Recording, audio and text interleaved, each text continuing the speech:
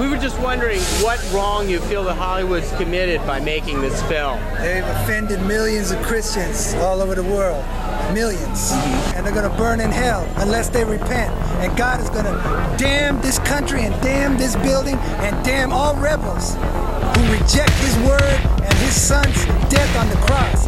Anybody who mocks the crucifixion will burn in hell. God is dead, and no one cares. If there is a hell, I'll see you there. While cinema can get away with depicting a lot more on screen today than in its humble beginnings, there are some subjects that are still ripe for controversy. Probably the biggest one is religion. God help you, so to speak, if you make a religious-based film that isn't 100% true to its sacred texts, or worse, one that might cast a critical eye on a church's dogma. As many a filmmaker has learned the hard way that when you do, there's usually, well, hell to pay. On today's episode of Slums of Film History, we'll discuss the films that were condemned, protested, banned, and even destroyed by church groups who felt these movies were nothing less than an affront to the Almighty. Join us today as we commit blasphemy.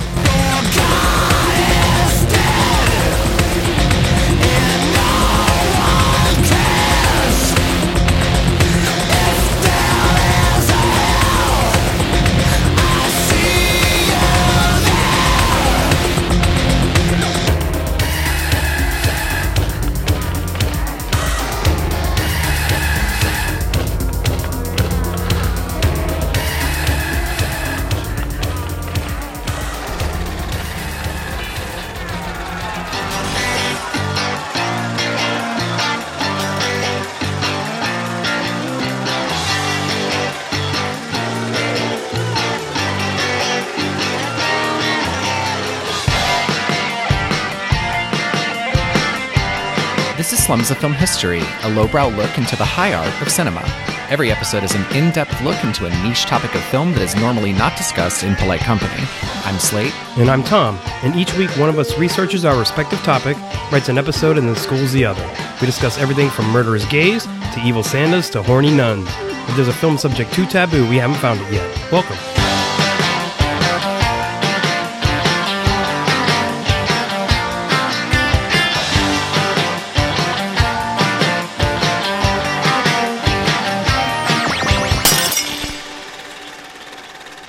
Hey, Slate. Hi, Tom. How's it going? Good, how are you? Oh, I'm great.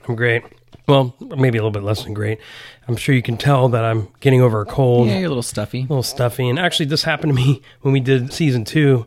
I did Toxic Waste and you sounded head horrible. trauma, and I was fucking terrible. I was like, awful. he sounds terrible. Should I tell him? And I didn't. But Yeah, you sounded really shitty. Yeah, like That's your thing. Yeah, that's me. So, what do you got to put out? So let's talk about some corrections and additions from last season. Sounds good. First one comes from Corey, and that was around your super happy episode on Rape Revenge. Oh, yeah, my feel-good episode, Yeah, Rape Revenge. Yeah, that lovely. was a very lighthearted affair. So Corey sent us an email and reminded us that I didn't include Teeth, Yeah, the movie Teeth, in Rape Revenge. And you know, I had that in my notes, and I don't know why I left it out. Just slipped out, I guess. It's funny. Yeah, I just forgot about it. I mean, it's a great movie, too. I know you've seen it. Yeah, for those who I haven't love seen Teeth, it's about this girl, you know, she's a virgin or whatever. She goes to get an exam, and if she finds out she has teeth in her vagina, Yep. vagina dentata, I guess is the... Yeah, vagina dentata. After that, everybody she meets basically tries to rape her, and Yeah. then her vagina bites their dick off. Right. And she kind of becomes like a avenger, like a fighter for good, using her teethed vagina on people. So yeah, she's like a vigilante. I don't know why I didn't include that. I think I got fixated on the standard plot of these rape revenge movies, like I Spit on Your Grave and the ones that kind of copy that. And I totally forgot Teeth, and I feel bad about that. Thanks, Corey. Yeah, thanks, Corey. On my episode, Terrible Twins, we get an email from Sarah who said that I forgot to mention that in the movie Big Business featuring Lily Tomlin and Bette Midler, where the twins, the Hick twins and then the City twins, that they were both named Rose and Sadie, both sets of twins, because in the hospital mix-up, the rich family named them Rose and Sadie, and then the poor family were like, hi, that sounds pretty. We'll also name our daughters Rose and Sadie. So, of course, once they get into the same location, the Plaza Hotel, everyone just keeps calling them Rose and Sadie, which are their names, and so that's how they managed Wackiness to ensues. kick that whole plot forward. Right. They all have the same name, so that was an important plot point that I missed. Yeah, well, thanks. Our listener Steven brought up on your episode in Insane Asylums, you missed 2 movies. The first was Bedlam from 1946. So we actually talked about Bedlam. It was in the episode originally. I had researched it and we had a discussion on it, but the discussion wasn't that great. We didn't focus that much on it, and I wasn't really happy with it, and I cut it for time. But Bedlam is kind of important because it was one of the first Insane Asylum movies, and I feel maybe I should have re-attacked that and put it back in there, but I cut it out. So. Yeah, we frequently cut things for time. So he also mentioned 1972 movie Asylum. Yeah, I don't know much about that. I think that was somewhere lost in my notes, but I had a bunch of other movies I just picked and chose, and that was one that fell. Good. Well, thanks, Stephen, for bringing those. Yeah, thanks. We also had from listener Alex a comment about cuddly critters that kill, the movie White Dog. Yeah, so White Dog is about this racist ass dog, and somebody's trying to deprogram. I think Christy McNichol's in this movie, and she's trying to deprogram White Dog, and Burl Ives is in this movie too. I can't believe you missed this. I know. I really feel bad that I didn't. I know it's really bonkers. It's on Criterion. Yeah, like it's been released on Criterion. And I don't know why I didn't include it. I think I read it, and I had all the other movies. And White Dog is not cuddly. If you see a picture of this dog, it's a white dog, but he's unpleasant. I love that that's your criteria. You're like, fuck that dog. I was like, fuck that dog. Fuck that racist dog. Yeah. And so I didn't include White Dog. It's a great excuse. Just kidding. It's terrible. I know. All right. Do you have anything else? Nope, that's it. All right. Well, those are kind of just skimming off the top of a couple of comments that we got. Yeah, thanks for the input. Yeah, we have a lot of topics that people suggested too. We'll talk about that, I don't know, maybe next episode or something like that. Yeah. Thanks, everyone. Always send us corrections. If we miss something, let us know. Oh, wait a minute. You had one more, I think. I had one more. So Chris actually sent us one. Our last episode was Attack of the Transplants, and he wrote me that the first transplant film is actually The Thieving Hand from 1908. It's a 6-minute Vitagraph short where a one-armed bum goes to an arm store. They give him a new arm, and it turns him into a thief. Wow. He wrote, "It's a bunch of fun." It sounds great, actually. It actually does sound pretty great. Cool. Yeah, I'd like to go to the arm store. Great. So I had one job, which was to come up with the first Attack of the Transplants movie, and I did it wrong. Yeah, we've all been there. Great. So, The Thieving Hand from 1908. Yeah, cool. Thanks. Thanks, Chris. Oh, before I forget, this is actually a listener-suggested topic. Oh, it was, yeah. Yeah, Marlis suggested right. it. Yeah, listener Marlis suggested this topic a few seasons ago, I think. Yeah, it's been a little while. Yeah, so thanks, Marlis. Yeah. Hopefully I do this justice and you enjoy it. So I'm thanks sure a lot. she will. All right, on to the episode. Yep. To start off, I'm going to set some ground rules and speaking on my blasphemy topic here, because first of all, I'm going to be focusing on films that cause an uproar in the U.S. and to some extent the UK, but mostly the U.S. for religious reasons, specifically Christianity-oriented, Yeah, worst. Yeah. And I'm sort of ignoring the rest of the world because there's a bunch of other countries that claim movies are blasphemous for different reasons and different religions. It would just get unwieldy and... Right, sure. Yeah, so there's countries where everything is blasphemous. Right, so I just was like, no, fuck all that. So I'm also focusing on movies that deal with a religious topic, that deal with Jesus or something with the church specifically, and not just something that the church was like, oh, this is sick and morally wrong because it's got nudity or whatever. Right, I do talk about some of that, but I'm focusing more on religious type of movies. That's what blasphemy is, so that makes sense. Yes, it does make sense. Same. And on that note, I'm going to give you a few definitions to kind of tie all this together. Oh, good. So the first thing I want to define is the word sacrilege, which is defined as the violation or injurious treatment of a sacred object or person. This can take the form of irreverence to sacred persons, places, or things. Okay. When the sacrilegious offense is verbal, that's blasphemy. Oh. And to add to that, blasphemy is the act of insulting or showing contempt or lack of reverence to a deity, to religious or holy persons or sacred things, or towards something considered sacred or inviolable. Is injurious a word? I don't know. I feel like that's a sacrilege that they turned the word injury into a word. Well done. Yeah, Thanks. I agree with that. Doing great. It's because of how religious I am that I know all these things. Jesus campus served you well. Yeah. So I defined both sacrilege and blasphemy because in a lot of these movies are actually accused of both. But I just decided to combine everything under the topic of blasphemy. Makes sense. So it's all one thing to me. All right, so let's get going now that I got through that. Okay, so I'm going to go back into history. I tried to find the first film that was accused of blasphemy, or at least the first film that was considered offensive to religious folks. And the first one I could find was an 1896 short film, The Kiss. The Kiss is an 18-second long depiction of a reenactment of a kiss between two actors, May Irwin and John Rice. And it was one of the first films ever shown commercially to the public. And fun fact, it was produced by Edison Studios, the first movie studio in the United States. You know, the one that created that cat boxing. That's right. I remember Thomas Edison made a viral video, and that's all he was famous for. That's it. Yeah. But he was also a pornographer because the kiss was considered to be pornography at the time. It was. Yeah. It was really risque. Disgusting. Just dirty. Filthy. Filth. It's ruining our children. There wasn't even any tongue in it. No. It's nothing, Yeah. you know. But apparently just nothing but filth. But apparently this movie was pretty provocative at the time. Turned out it was denounced as shocking and obscene, and it caused the Roman Catholic Church to call for censorship and moral reform. Because kissing in public at the time could lead to prosecution. Like PDAs could get you thrown in jail. It's fucking ridiculous. Yep.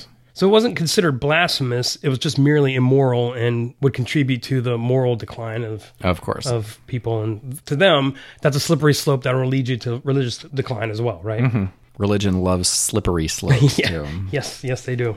So let me back up a second, though, and kind of set the stage for the religious makeup of the U.S. at the time, at around the turn of the century. I have stats from 1906.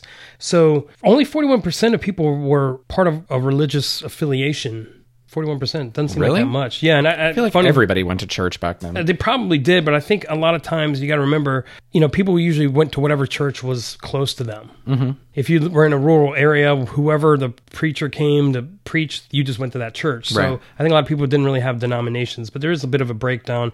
You know, there's Methodist was 5%, Southern Baptist I think was like 2.2%. Yeah, we're the worst. Your people. Catholic was 13%. Also bad. Yeah, Jewish was 2%. It's probably a little better. Mormon was 0.2%. Worst. And other Protestant was 17%. Yeah, also bad. Yeah. Basically, I think they're all terrible, except the Jews. I like the Jews. I don't know. I have no follow-up for that. I have nothing to say after that. So around that time period, like I said, 1906, I gave you the stats. I also want to give you a few touchstones in history that kind of show these groups and sort of the power that they wielded and how movie history is affected by them. Sure. The first one I want to talk about is in 1909, the National Board of Censorship, representing mainstream Protestantism, is created after complaints about indecent films causes movie theaters in New York to close. By the 1920s, more Protestant critics of movies are calling for federal regulation of the industry, which is the beginning of the cry for censorship, which led to the Hays Code. I'll talk about that in a second.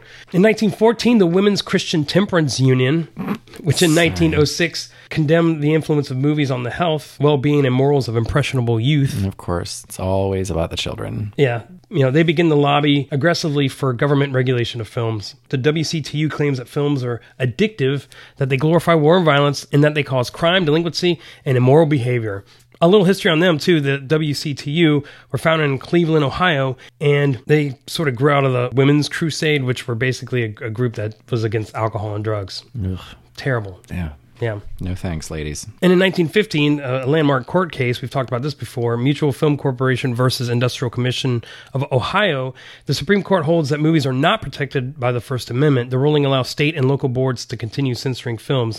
In 1922, the Motion Picture Producers and Distributors of America, the MPPDA, later become the MPAA, is formed and is led by Hays. In 1930, of course, the Hays Code comes into effect, and it lays down specific rules of what you can and can't do. We've talked about this. The ones that really pertain to this topic are number 5 under profanity. I've talked about profanity before, but they say things you can't say, which are considered blasphemous, or unless it's done in reverence, are God, Lord, Jesus Christ, God, goddamn. Like God meaning GAWD? Yeah, I don't know, whatever the fuck that is. I guess that was big at the time. And then in section 8, it says, under religion, no film or episode may throw ridicule on any religious faith. Ministers of religion in their character as ministers of religion should not be used as comic characters or as villains. And ceremonies of any definite religion should be carefully and respectfully handled. And that's under the sacrilege. Censorship, man. Yeah, so that's the Hays Code. But here's the thing, and you know this, we talked about this, from about 1930 to 1934, no one gave a shit. No one gave two shits about the Hays Code. No one followed it. No. It was like stupid. Yeah, they didn't give a fuck because there was no enforcement of it. Right. Until this happened. In 1933, the Catholic Legion of Decency was formed. That sounds like a shitty superhero group. Yeah, thanks, Catholics. Yeah. Worst. So the Catholic Legion of Decency was founded in 1933. They were like, what can we ruin? A lot, apparently. And they were dedicated to identifying and combating objectionable content in motion pictures from a point of view of the American Catholic Church. And it's to be noted, this is an American Catholic organization, and we'll talk about that. After receiving a stamp of approval from secular offices behind Hollywood's production code, films during this time period were then submitted to the National Legion of Decency to be reviewed prior to their official duplication and distribution to the public. And of course, an estimated 10 million Catholics signed a pledge to refrain from viewing objectionable material. And you got to remember, the Catholic Church really had a lot of power over people. Yep. You know, if the Catholic Church says you can't do anything, as a Catholic, you're supposed to... You're like, oh, we can't do that now. Right. Yep. And so other religions would just, especially Southern Baptists, they'd be like, don't do this, and then we just would do it anyway. They'd be like, oh, we won't, and then they do it. And they do it anyway. And then talk shit about other people doing it. And then be like, bless your heart. Yeah, that's exactly right. So, but the Catholics didn't do that shit. And they had their own rating system. So the Catholic movie rating system went A, morally unobjectionable, B, morally objectionable in part, and C, condemned by the Legion of Decency. B and C became O after a while to be morally objectionable. They just combined them. But I want to talk about some movies that they condemned in their heyday. Now, these aren't necessarily considered blasphemous, but I had to talk about these because they're very interesting. First one was Damaged Goods from 1937. Sure, we talked about that. Which is a VD film about venereal diseases. And the next one was Wages of Sin from 1938, and it's about prostitution and white slavery. We've talked about that before, and that was a hot topic at the time. 1939's Reefer Madness, self-explanatory. Yep. 1943's Child Bride. Oh, Child Bride. Yeah. Yeah, I talked about that in... Hicksploitation. Hicksploitation, right. 1945 film called Mom and Dad, another film from the makers of Child Bride, and the film includes graphic images of the female anatomy and footage of live births. Yeah, educational film that everybody wanted to see because you could see a vagina. And yeah, they're medical films used for exploitation, but still, it's a VD film. 1947's Black Narcissus is a psychological drama about the emotional tensions of jealousy of lust within a convent of nuns in the Himalayas. Yeah. So that was Classic. kind of... But they were like, no. But the League was able to get scenes edited out of the U.S. version of this film. And the scene that they got edited out was this nun was flashbacking to a time when she wasn't a nun. And I'll come back to Black Narcissus when we get further down the road, but it's important while it's noted here. God Created Women, starring Bridget Bardot. I love that movie. Condemned. Valley of the Dolls was condemned by them. I get that, I guess. Yeah, Barbarella, The Good and Bad and the Ugly, and of course Rosemary's Baby, just to name a few. It's like, what the fuck? Yeah. But again, these films weren't necessarily called blasphemous. The very first one I could find where the Catholic League said that this was a sacrilegious / blasphemous film was The Miracle from 1948. So this is an Italian film, and it's about a poor, mentally unstable woman in a small village. One day she is tending her goats, and she comes upon a stranger who she believes is Saint Joseph. He drugs her with wine and then molests her. It's nice. When she comes out of her stupor, she declares she made ecstatic love to Saint Joseph and now bears a child. Okay. Whom she names the Blessed One. She believes that she's the Virgin Mary. The villagers laugh and jeer at her and make fun of her. Anyway, she runs away. I don't know. That's it, really. Okay. She has her kid, and I guess it's great. Needless to say, this film started a shitstorm in the States. Even though the Vatican didn't really seem to have an issue with it when it was released in Italy, it's an Italian film. When it came to the States, it was like, holy fucking shit. And a lot of this played out in New York, where the Legion was trying to work with the courts to have this banned in the state. We've talked about this before with movies. States could have their own rules on films. Sure. Even counties and cities could say, oh, this is against our morals and not show it. The Miracle was a big clusterfuck because some places allowed it to be shown, others didn't. It was in court, argued under New York's sacrilege law. And it got to be such a big fucking thing that eventually went to the Supreme Court. And this is the movie that caused the ruling for films to be protected under the First Amendment. As they should be. Also, the courts ruled that the New York State statute on sacrilege was too broad and confused to be valid. Yeah, so sure. Like, fuck that. There's a quote from one of the Supreme Court justices that says, it was not the duty of the government to protect religions from things they might find offensive. Yeah, good. Which I agree, and all of our listeners agree as well, I'm sure. Everyone.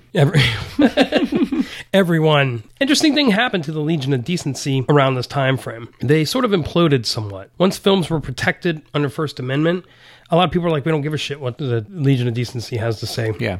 They changed their name, so they're still around. They were the Legion of Decency from the 60s and 70s, but around the late 70s, they changed their name to the United States Conference of Catholic Bishops' Office for Film and Broadcasting.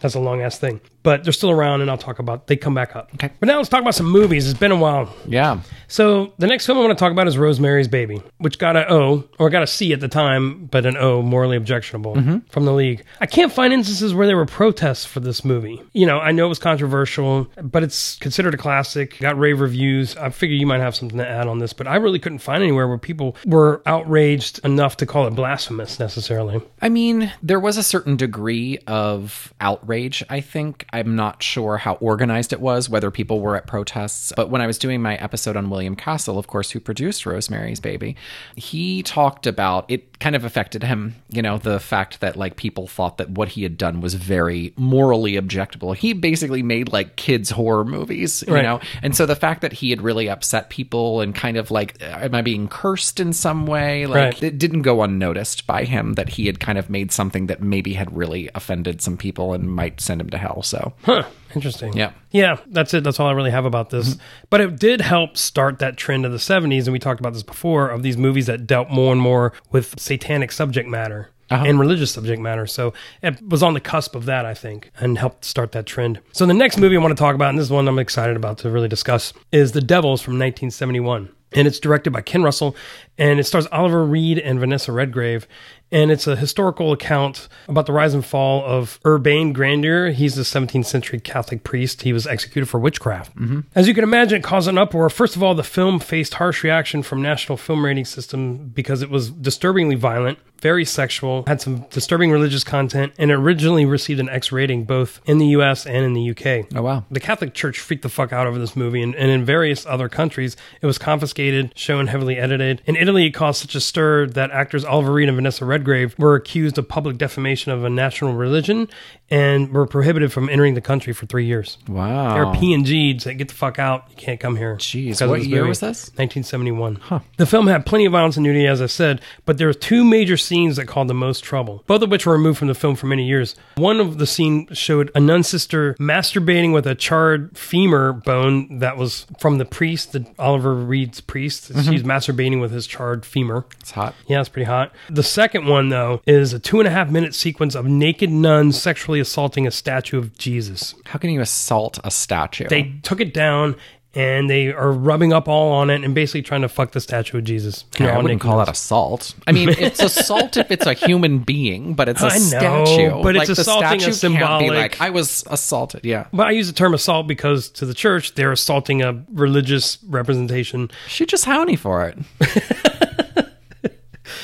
Yeah. I knew we were going this way. I knew we were going this route. And to be honest, that scene is pretty fucking freaky. It's pretty crazy. You can find it online. I'll try to put it on the site. It is something. It's pretty impressive and bad taste, I guess you could say.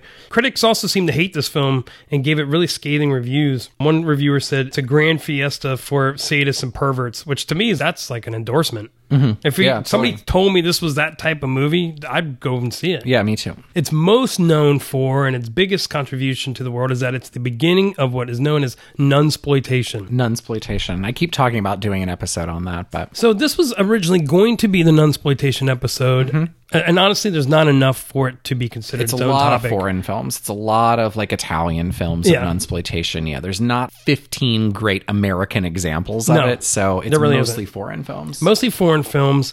Let me break it down, though, too, so I can kind of tell people what nunsploitation is. So nunsploitation movies generally kind of follow the same theme most of the time. They're, of course, foreign films, but they usually involve Christian nuns living in convents during the Middle Ages. The main conflict of the story is usually of a religious or sexual nature, such as religious oppression or sexual suppression due to living in celibacy.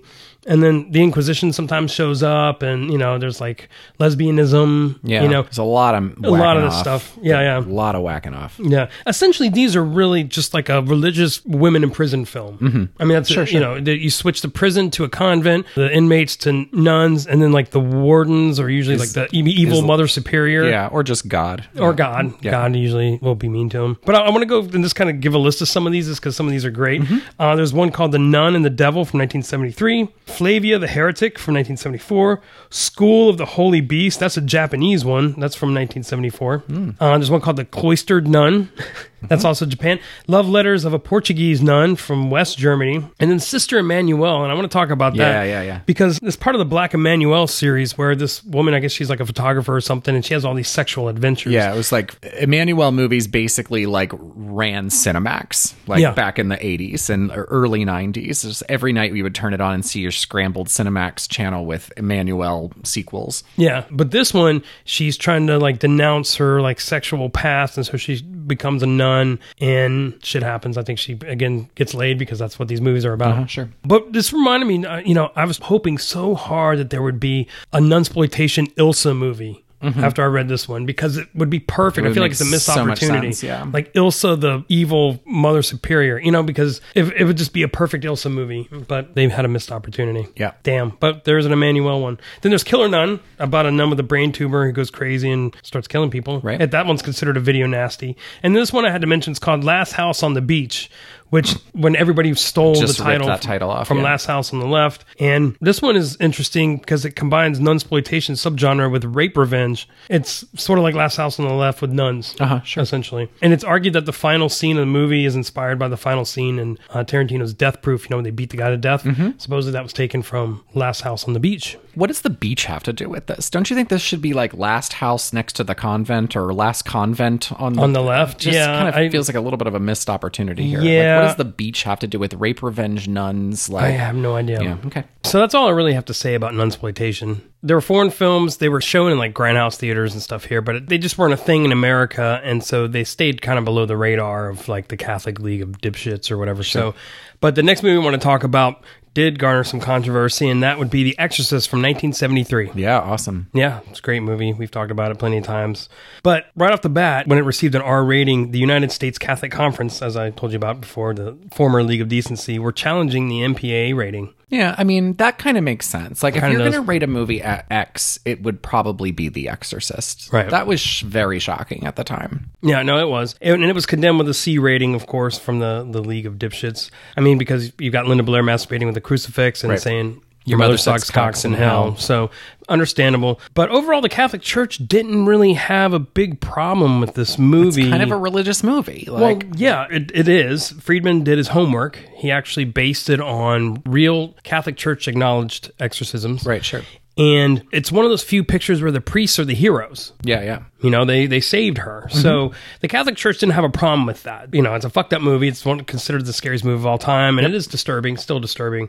But they didn't consider it blasphemous because of that. However, there was some fallout. Yeah, sure. One of the big ones was Linda Blair actually got hate mail and death threats because they were saying she was glorifying Satan. She's like fucking 11, 12 Yeah. in this movie. And people are threatening a fucking little girl who was in a movie. In So- the name of religion. In the name of, religion. Cool, brah. And it got so bad that Warner Brothers had to hire bodyguards to protect her 6 months after the film was released, up to 6 months afterward. Evangelist Billy Graham, may he rest in peace, he just died. I saw the look on your face. It was funny. Nothing nice to say about I know, him. I mean neither. But he thought the movie was satanic. Oh, that's interesting. And Billy he Graham thought the movie The Exorcist was satanic. Isn't that crazy? And he said an actual demon lived inside the celluloid reels of this film. That's a quote from him. So, yeah, that guy was a nut.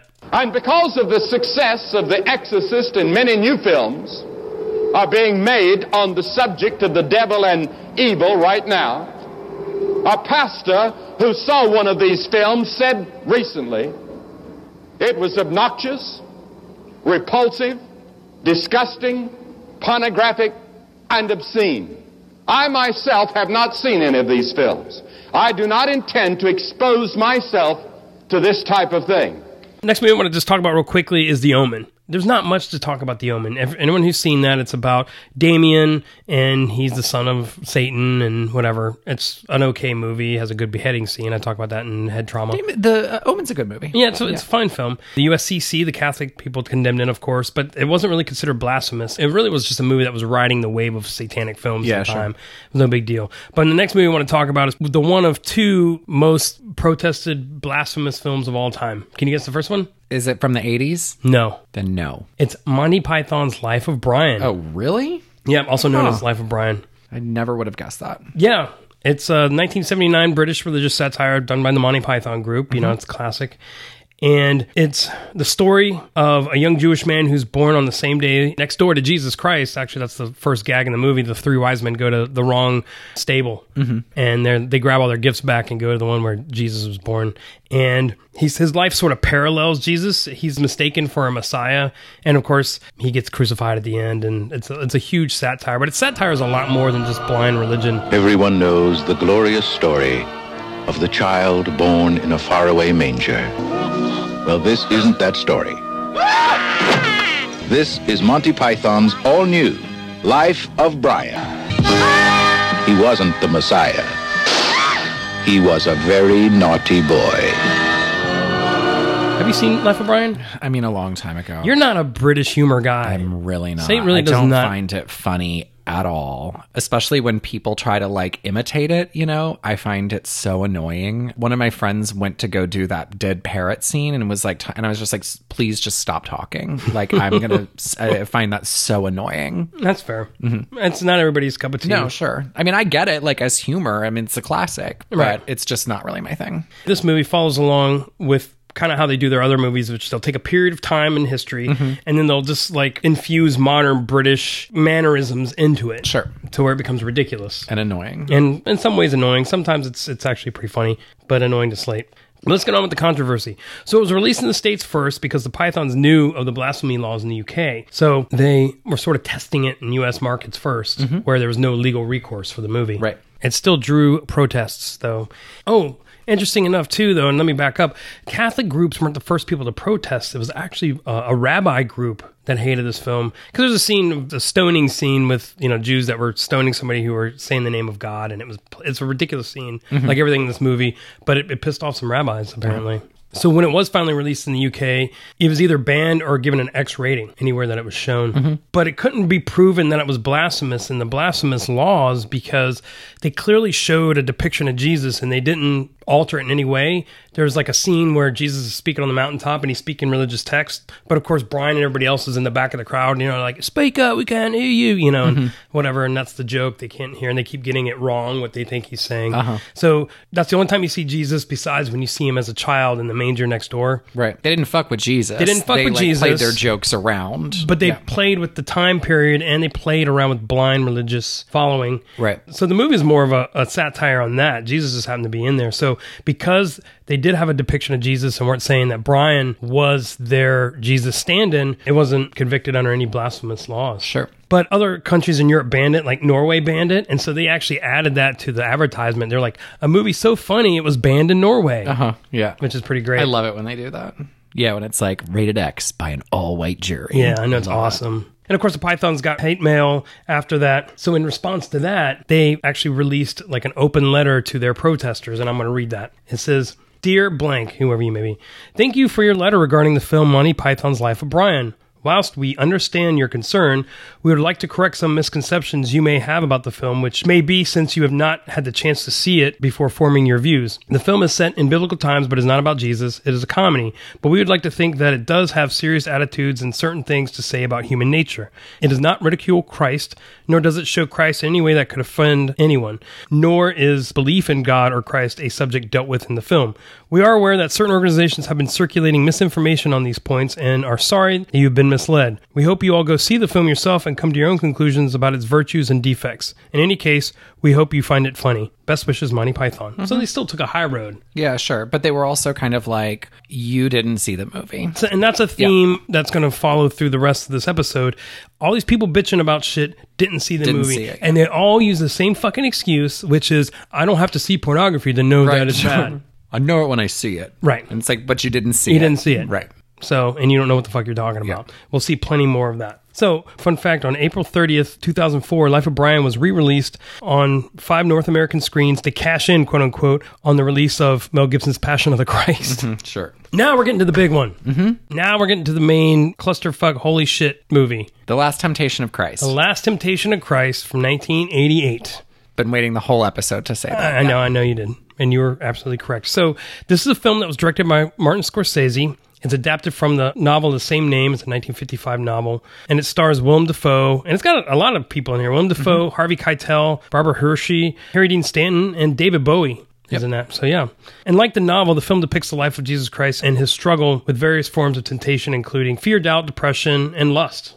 And of course, this results in the book and the film of him imagining himself engaged in sexual activities, which of course freaked Everybody, religious groups the fuck out. God forbid that Jesus, a human being, had any type of sex. It's the worst possible thing that you could have done. Yeah. Terrible. Right. I mean, the film even has at the beginning a disclaimer that says this is not based on the Gospels. This is based on a fucking novel. Right. You know, but of course the people didn't see the movie. They just heard about it and started bitching about it.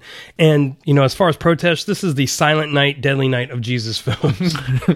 Because holy shit, it was crazy. It was such a big deal. Just to give you an idea, supposedly, and I've found varying degrees of fact on this. So different sources have different numbers, but I'm going to try to piece it together as best I can. But on the 11th of August 1988, it was released around that time period. Some 25,000 people supposedly showed up at Universal Studios lot, which financed the film, to protest the movie. So it was sponsored by like a radio station and some TV station, and it was a huge turnout.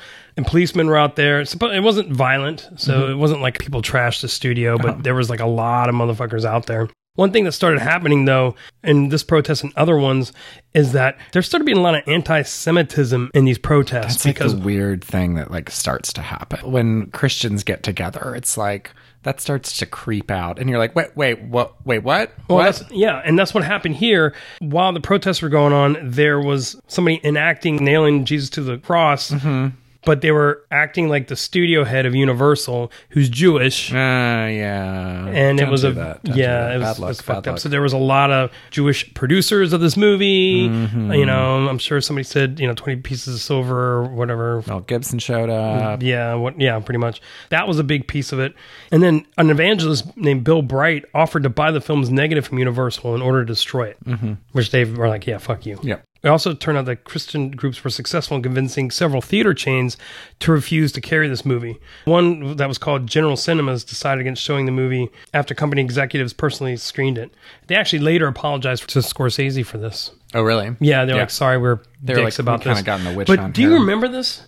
No, not at all. You don't remember any of this? What was it, 87? 88. So we were probably you two. I was 8. Yeah. I've seen the movie since then. I saw it I've only seen it one time. I saw it in college. Yeah. But yeah, it's just like... The thing is, it shows Jesus as a man, but it's not bad. There's one scene when he's on the cross and he sort of visions his life as a normal man, getting married, having kids, having sex. And then he rejects all that anyway and is murdered. So it doesn't go against anything. No. They're just saying that he was tempted, but it's fucking ridiculous. Yeah. But what they don't realize is when you do this shit, when you start jumping on like movies like this, all you do is make people want to see it. Yeah, totally. Like once a controversy, starts to happen, it's just like people are like, they want to see what the controversy is all about. Last Temptation of Christ is not a great movie. It's not a good movie. And it's not a terrible movie, but it's not a great one. And it probably would have just come and gone. Yeah. It would have gotten its O rating from the Catholic League or whatever and just come and gone. And no one would have thought the wiser. Just been another mid-tier Scorsese film.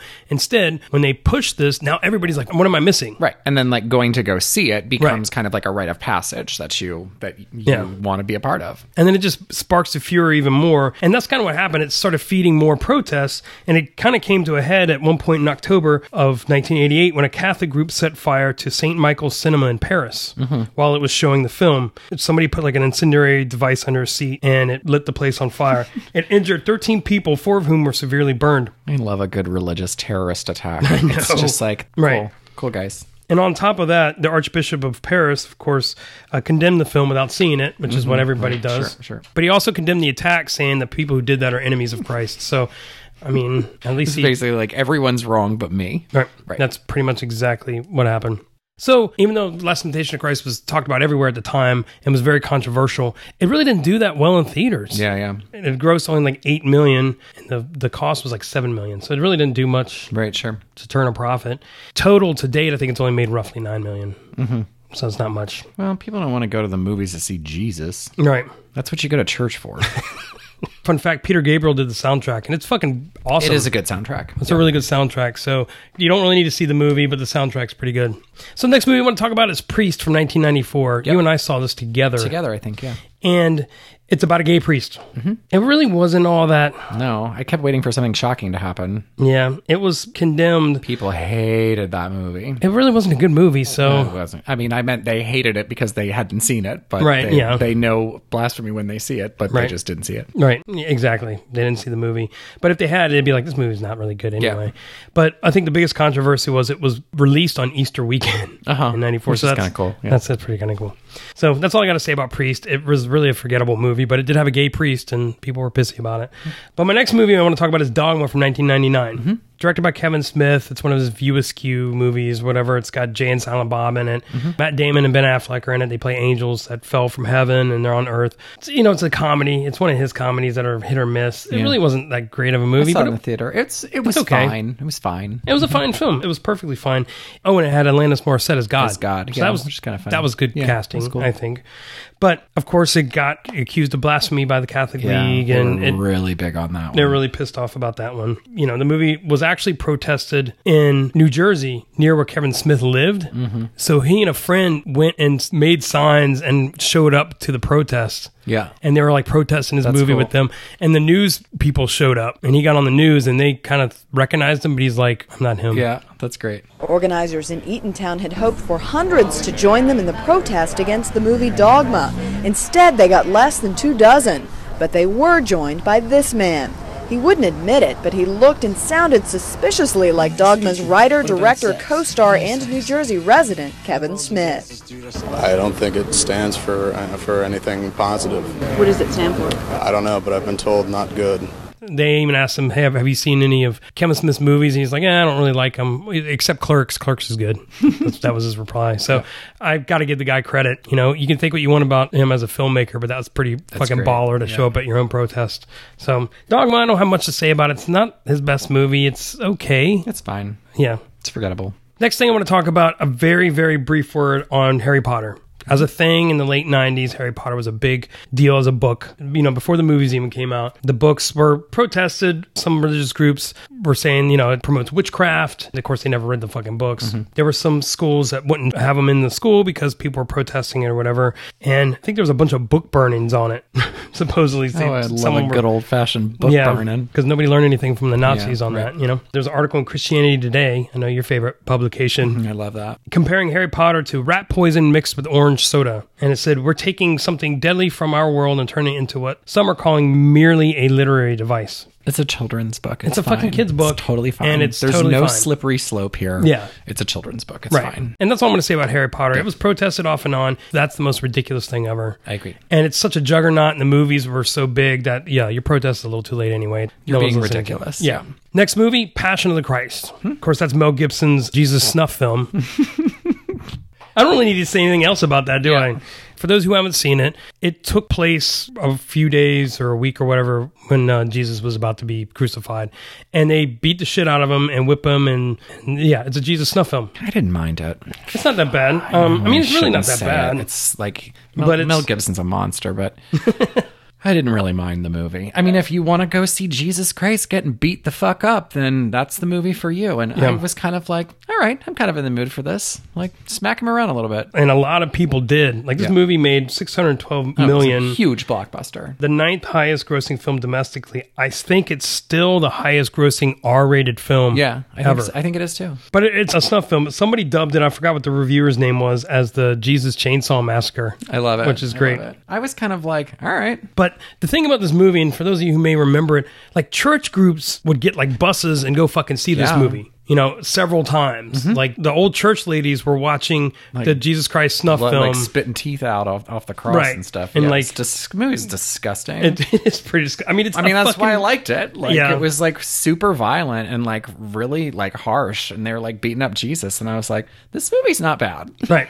The problem is that this movie was considered very anti-Semitic. That's why I'm embarrassed to say that I enjoyed the Passion of the Christ. Yeah. And there's some merit to that. I mean, they're Mel Gibson is a monster. He's a monster, but also the movie portrays Jews very negatively. It's not polite to Jews. Right. That is a flaw of the film. I mean, it almost equates them to the Romans that are actually beating them. Mm-hmm. And it's pretty fucked up. I agree. That's all I really have to say about Passion of the Christ, but it was considered anti-Semitic and it was a huge moneymaker. Yep. And part 2 is going to be coming out. I'm not making that up. I thought you were just making a joke. No, there's a sequel. Is Jim Caviezel going to be Jesus? Jesus 2, Electric Boogaloo. Yeah, I think he's going to be in it. Oh, really? As Jesus. I'm not going to go see it this time. Is this a Mel Gibson film? Yes. I'm not going to go see it again. Yeah. All right, so I'm going to move on. Da Vinci Code from 2006. This was a huge fucking phenomenon all across the board. Book, movie, the book, Tom Hanks. You know, and it's a character that's in several books, but this book was about this big conspiracy where it turned out that the Holy Grail was really Jesus' bloodline. He actually married Mary Magdalene, and they had a daughter and a whole bloodline, and I guess Tom Hanks finds a distant relative of Jesus, supposedly. So it's a big thing. Dan Brown's a shitty writer. I tried to read this book, and it's like, this guy's a shitty writer. I just saw the movie and was kind of like, interesting premise, and just didn't really care that much about the movie. Right. There were some protesters at several movie theaters when this came out, and protesters also showed up at a special screening of the film the day before its widespread release. Protests also occurred at the filming sites, but only one monk and one nun stood in quiet protest at Cannes. They just sat there. Yeah, they were like, They're like, this sucks. Yeah. The novel sold more than 40 million copies, and the movie debuted to a barrage of hype. But does the big screen version of the Da Vinci Code measure up? Like the novel, the movie has generated intense controversy. In fact, the Catholic Church has even called on Catholics around the world to boycott it. And those who attended opening night at this Newmarket Theatre were met by some peaceful protesters. Thomas Ng is among the group outside the theatre, offering to help moviegoers separate fact from fiction.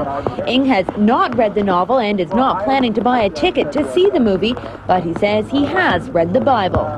The Dan Brown thing has been beat to death, so to speak, kind of like Jesus was in Passion of Christ. But it's a thing. People still are pissed off about it. I just wanted to mention it. Okay. And then the last thing I'm going to talk about is a movie called The Golden Compass, and it's based on a series of books. And the reason this thing was all like controversial and considered like a big deal is because these books are very anti-religious, supposedly. I've never read them. I don't know shit about them. I tried to find out about them. Essentially, the synopsis is, in this parallel universe, this young girl journeys to the far north to save her best friend from terrible experiments by a mysterious religious organization. So there's a religious organization that's like the bad guys in this series, and you know, it's very pro-atheist, supposedly, which who gives a shit. People protested it, and when the movie came out, the Catholic League, gotta love them, called for a protest of the film, of course, and said you shouldn't go see it, and that it promotes atheism in children. The League hopes that the film would fail to meet box office expectations, which actually it did. Roger Ebert, even, there's a quote from him, he said, "Any bad buzz on a family film can be mortal," and that seems to have been the case this time. So the bad press it got for a kid's film was bad enough that it pretty much helped kill this franchise. It just didn't make it enough money. It probably wasn't that good either. Yeah. But, you know, that didn't help that there's a mediocre film that people are saying don't go see. And that's all I'm really talking about for like overall movies. I know there's a lot there, but it's always interesting to see how these religious groups treat these movies and how they're considered blasphemous or whatever. I've got some honorable mentions I'm just going to touch on real quick. There's a Hamlet 2 where they had that movie that was trying to be controversial, where they had the song Rock Me Sexy Jesus, right? But that was a forgettable thing. Yeah. And one last thing, we talked about nunsploitation in this episode. So there's actually, in modern day, there's some references to nunsploitation that's around even now. For instance, like in the Robert Rodriguez movie Machete from 2010, Lindsay Lohan portrays a gun-toting nun. Oh, that's right. And then as recently as last year, there's a movie called The Little Hours, and it's a medieval comedy film loosely based on the Decameron. Oh, yeah. And it's got Aubrey Plaza and Alison Brie in it, and they're like cussing nuns, and they're whatever, doing comedy shit, but it's sort of a loose nunsploitation sort of homage. So it's nice to know that's still kind of around, but it's such a bizarre subgenre that just doesn't, it's so underground. So it's nice that somebody's still referencing it. So that's the end of this episode. That's kind of where I killed this off. Like I said, I know I talked about a lot of movies, but what I found interesting about these movies and about this whole idea of protesting of a film that has religious themes to it. First of all, the movies I mentioned, especially the ones that were protested the most, which were Life of Brian and Last Temptation of Christ, were movies that were not anti-Jesus at all. Right. They had other things to talk about and maybe some, certain religious criticisms overall, but they weren't anti-Christian movies. Right. And even Last Temptation of Christ, which was a passion project, no pun intended, by Scorsese, he really believed in this movie, and he was approaching it from what he thought was a religious place. Right. And he was as flabbergasted as anybody that it got so much protest. But these people are so... Yeah, they just can't. They can't imagine anything that isn't exactly the way that their idea of religion works. Right. But what this says to me, and how I'm going to try to tie it all back together, even from the very beginning of film where people were protesting that, is what these religious groups are ultimately saying is is that there's power to cinema. And I think what they're also saying, whether they realize it or not, is that their fear is that it's more powerful than their religious doctrine. Right, sure. It's an interesting concept to me that if you're secure in your beliefs, why are you so focused on condemning something that, first of all, you don't understand because you didn't even see it. But second, if you're firm in your beliefs, it doesn't matter what anybody else says about them, right? Any questions? That's it. I have a couple of additions. Okay. So Multiple Maniacs, the John Waters movie, I will be talking about it in my upcoming episode on John Waters, but in the movie, Divine gets a crucifix stuffed in her by Mick Stoll, and she stuffs a crucifix in her. Oh, that's amazing. In a church that was actually filmed in a church. John Waters went and asked. That is quite blasphemous. And then in the movie Sana Sangra, the mother of the lead character has this religious organization or whatever, and a priest comes to look, and he's just like, this is blasphemy, this is like a religious cult, and they bulldoze the church, and then she gets her arms cut off. I love that movie. Those are just a couple of things that I thought were super blasphemous, and those were actual blasphemous things. Yeah. No, they are. Those are things that you're like, okay, well, yeah, Ming's still stuffing a crucifix in Divine's pussy. I mean, she's a man, but okay, if somebody was like, that's blasphemous, you'd be like, that's correct. Yes, that is quite blasphemous. That is blasphemous. But no, thanks for that. That really just a couple of additions there. No, that's great. Kind of wet your whistle a little bit for the John Waters episode that's coming up. I'm excited about that. Yep. No, that's a good point. And I just want to point out before we end this whole time, I actually didn't blaspheme at all. God damn it. I did it a little bit. Did you? I don't know. Oh, either way. Well, there you go. All right. Well, thanks, everybody. Thanks, everyone. And don't forget, your mother sucks cocks in hell. Thanks for listening to Slums of Film History. You can find us on the web at slumsoffilmhistory.com, where you can find links to some of the movies we talked about today, along with pictures, videos, and additional resources, as well as Sunday Slum Day, our weekly recommendation for the best and sometimes worst films every Sunday night. If you want to keep up with us, we're on Facebook and Twitter, where we share out a lot of additional content. And as always, please fact check us and let us know if we left anything out. We're not professionals, just two friends that love gross movies.